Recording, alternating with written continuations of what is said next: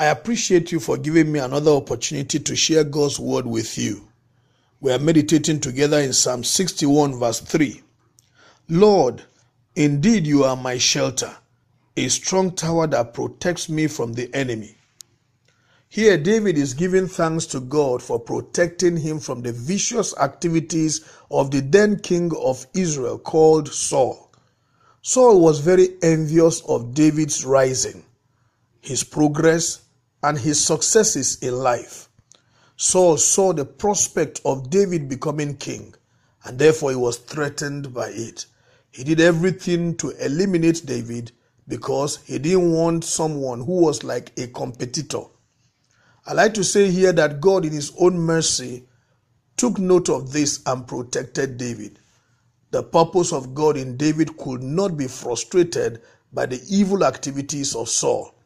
God hid David, sheltered him, and gave him a place of refuge. So David was giving praise and thanks to God.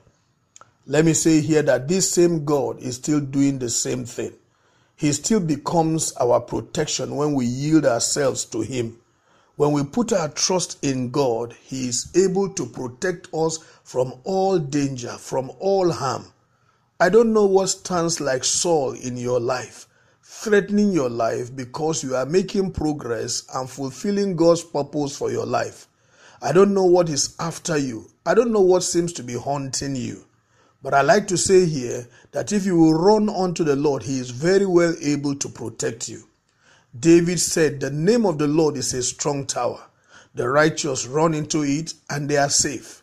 The same David said in Psalm 127 verse 1, he said, except the Lord keeps the city, they watch in vain that spend the night to keep it. Therefore, only God is our most dependable refuge. He is our most reliable hiding place. You may find refuge in some place, but that will be very temporary and it's also very porous. Anything could happen. In these days of coronavirus, they recommend that we should stay at home as a major measure of staying safe from the virus. However, we have heard testimonies of people who did not go out as such, but yet they contracted the virus.